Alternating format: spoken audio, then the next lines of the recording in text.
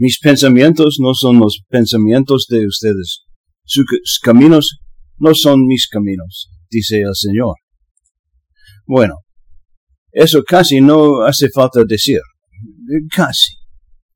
¿Quién puede descubrir la mente de Dios? Eso es una paráfrasis, de otra línea de la Escritura. En nuestra cultura de hoy hay mucha gente hablando de la necesidad de la equidad. Pero lo que ellos piensan como equidad a menudo parece estar lejos de cualquier tipo de acuerdo equitativo. Puede que lo esté haciendo todo mal, pero me parece que aquellos que están llorando por la equidad quieren hacer todo absolutamente nivelando con nadie de que tenga ninguna ventaja sobre nadie por ninguna razón. Nuestro evangelio de hoy puede parecer apoyar esa idea, pero recuerde que están los trabajadores y el terrateniente. Hay algunas distinciones incluso hechas en este intercambio supuestamente equitativo de fondos del propietario a los trabajadores. Jesús está señalando deliberadamente algo que es irracional. Los trabajadores que trabajan todo el día tenían derecho a esperar más.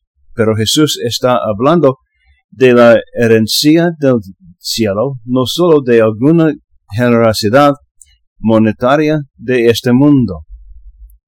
Para Jesús, la entrada al cielo no se trata de cuánto has hecho por el reino de Dios. Se trata de estar dispuesto a hacer algo por el bien del reino. Note, Jesús no regresó para ver si alguien estaba de pie alrededor al final de la jornada laboral. Contrató a personas que estaban dispuestas a trabajar 1 hora, pero aún así recibieron el pago completo del día, pero trabajaron. Ahora, no sé de ti, pero creo que estaré contento de ver a alguien colarse en el cielo con muy poco de lo que hace. Mira, al buen ladrón de la cruz a quien se le prometió el paraíso. ¿Qué buena obra hizo por el reino de Dios?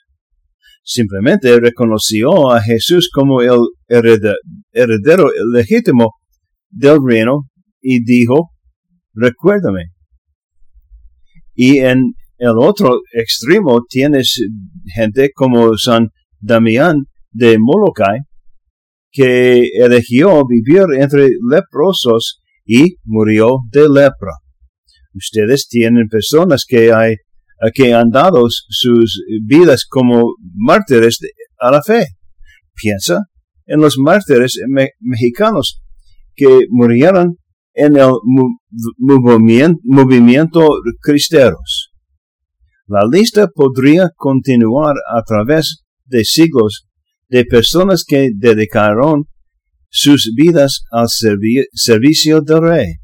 A veces estaba en un servicio desinteresado, oculto. A veces estaba en declaraciones y acciones visibles de fe.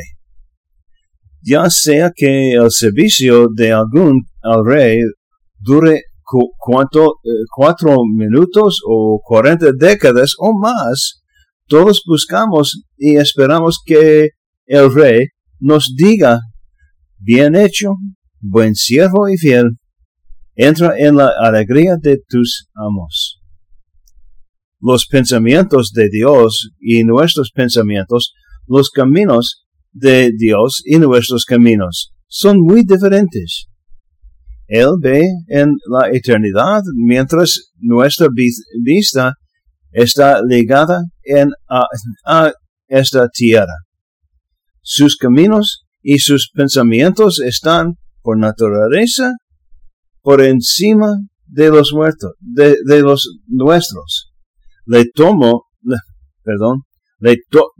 a Dios en Jesús vivir entre nosotros para enseñarnos cuán diferentes son estas maneras y pensamientos. No podríamos haber imaginado tanto la complejidad como la simplicidad de la mente de Dios, a menos que Él hubiera elegido revelárnosla. Podemos entender la mente de Dios, al menos hasta cierto punto, pero solo por cómo Jesús nos lo ha revelado. Cuando luchamos por entender el misterio de su misericordia, mirando historias como esta en los evangelios, debemos ser atraídos hasta un amor más profundo por Dios, al sentir la magnitud de lo que Él ha hecho y lo que Él ha prometido hacer. Podemos aprender sus caminos, podemos conocer sus pensamientos, al menos en la medida en que Él ha elegido revelárnoslos. Pero todo viene a nosotros a través de su misericordia y amor. Sé que suena trillado y demasiado simple, pero aprender a sentir el amor de Dios por ti, que viene con su misericordia a transformar su vida. Deja que sus caminos, sus pensamientos, sus misericordias y su amor te abrumen. Como dice una de mis oraciones favoritas: sangre de Cristo, embriágame. Julie Carrick escribe en su libro Salvador y Sustento: embriágame parece una palabra tan extraña para tener en una oración tan poderosa y exquisita,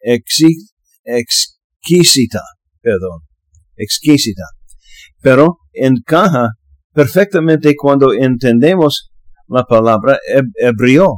Literalmente significa que, en un sentido eufórico, permitimos que nuestro cuerpo caiga bajo la influencia de lo que hemos consumido. Ahora tiene sentido. Queremos alegrarnos de haber dado nuestro libre albedrío en la voluntad de Dios. Aceptamos que lo que Él quiere para nosotros es lo mejor y que al consumirlo literalmente en la Eucaristía tenemos una profunda conexión íntima con Él. El alma se regocija cuando sabemos que estamos dando nuestra vida totalmente a Dios en un abrazo tan completo y hermoso. Dejemos que el poder de su amor y misericordia, el poder de la Eucaristía nos santifica y nos embriague para la gloria de Dios. Aquí está la oración completa de alma de Cristo. Alma de Cristo, santifícame. Cuerpo de Cristo, sálvame. Sangre de Cristo, embriágame. Agua del costado de Cristo, lávame. Pasión de Cristo, confórtame. Oh buen Jesús, óyeme. Dentro de tus llagas, escóndeme. No permitas que me separe de ti.